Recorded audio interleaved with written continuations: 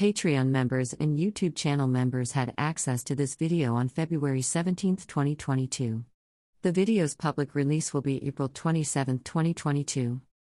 ID: Lyric, a pale-skinned non-binary person with short green hair with green and teal hair, with purple accents, is sitting behind a white microphone in an RV with dark wood panel walls. Today they have thick asymmetrical eyeliner and a gray top. The words autistic and neurodivergent dehumanization floats in front of them in teal and green letters. Transcript. The problem with autism is that people, in society, don't really see autistic people as fully human, complete beings. We are seen as a lesser, second-class tier of human. We are seen as broken, defective, neurotypicals, that need to try harder to fit ourselves into the neurotypical mold, or that we have somehow failed, because we do not fit into the neurotypical mold. If you would like to know more, please do stay tuned. Some people who are watching this video might be like, of course, I know autistic people are human. I can see that you are a human being. I'm not talking about the physical form of a human. I'm talking about the dehumanizing treatment that autistic people often experience. I'm talking about the fact that standards that are thought of as unacceptable for basic human rights, or would be violations of basic human rights for people who are non-autistic, or not neurodivergent, are socially accepted in society, because we are autistic, or because we are neurodivergent, and because we have brain differences that makes it okay. Sometimes people who benefit from oppressing autistic people will oppress us further, by saying that we do not have the right to speak for ourselves on certain issues. There have even been organizations full of non-autistic people, dedicated to speaking on behalf of autistic people. As a minority group, it is, typically, thought that those members of said minority group should be the ones leading the efforts, and leading those organizations, that are focused on the members of that minority. However, with autistic people, and you look at the major big multi-billion-dollar organizations, and industries, that are set up to, supposedly, support, help, and protect autistic people. Often if they have any autistic people involved in leadership at all, which many of them do not, will have, maybe one or two, token autistic people, that are mostly figurehead puppets, so that they can say that they've checked off that neurodivergent diversity box to say, look, we have an autistic board member, who they, probably, aren't listening to, unless they're one of those autistic people that they've put there because they know they're not going to make any waves.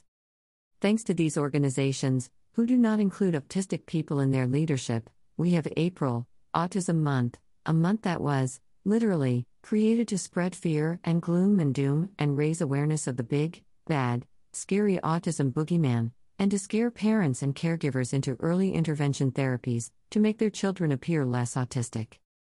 These therapies prey on fear and misinformation, selling the idea that if you have hope, and enough therapy, and work hard enough, your autistic child may someday be normal, or less autistic, or indistinguishable from their peers.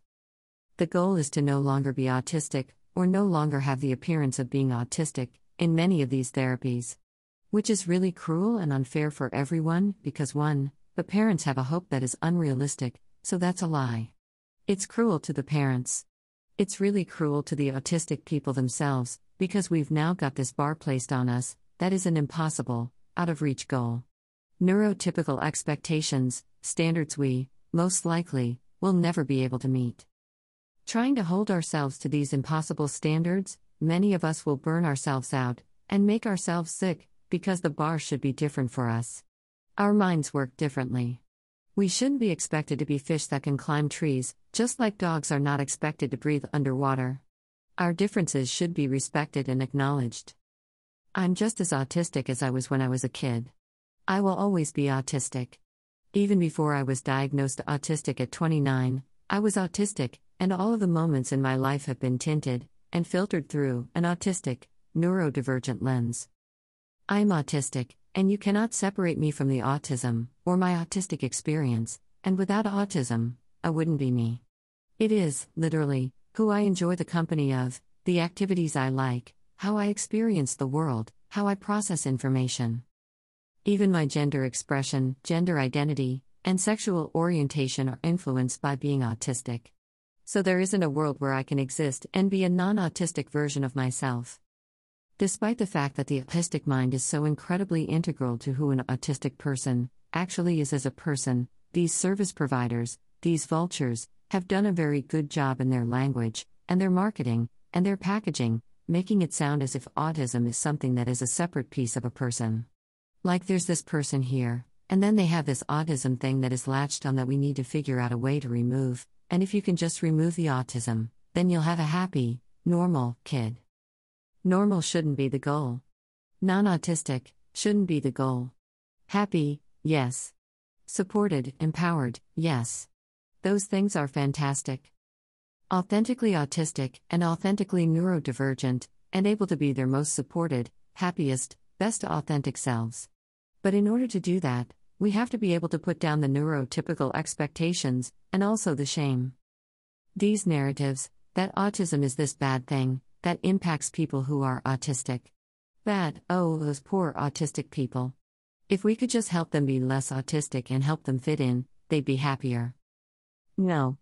I would be happier if you listened to me, listened to what I'm telling you that I need to be successful, and supported me, and helped me to get my needs met.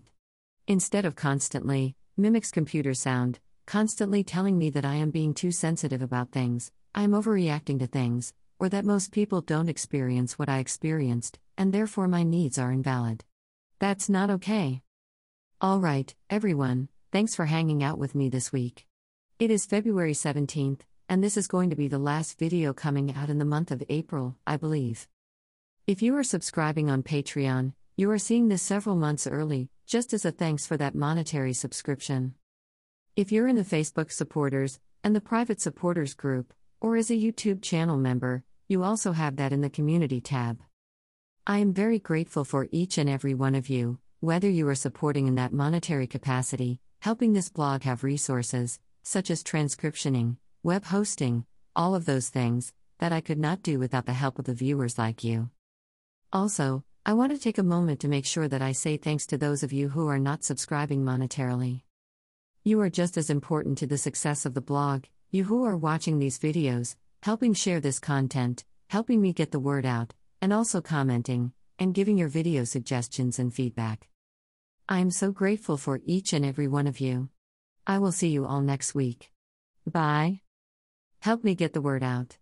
If you like what I do, and would like more, please consider subscribing on Patreon. This blog is made possible by support from readers like you. Sharing my content is also equally helpful. Support on Facebook or subscribe on Patreon to get access to more unreleased videos now. It is February when I'm scheduling this, and I have videos scheduled through most of April already. Subscription is pay what you can starting at $1 a month, less if you subscribe annually. With gratitude, Lyric.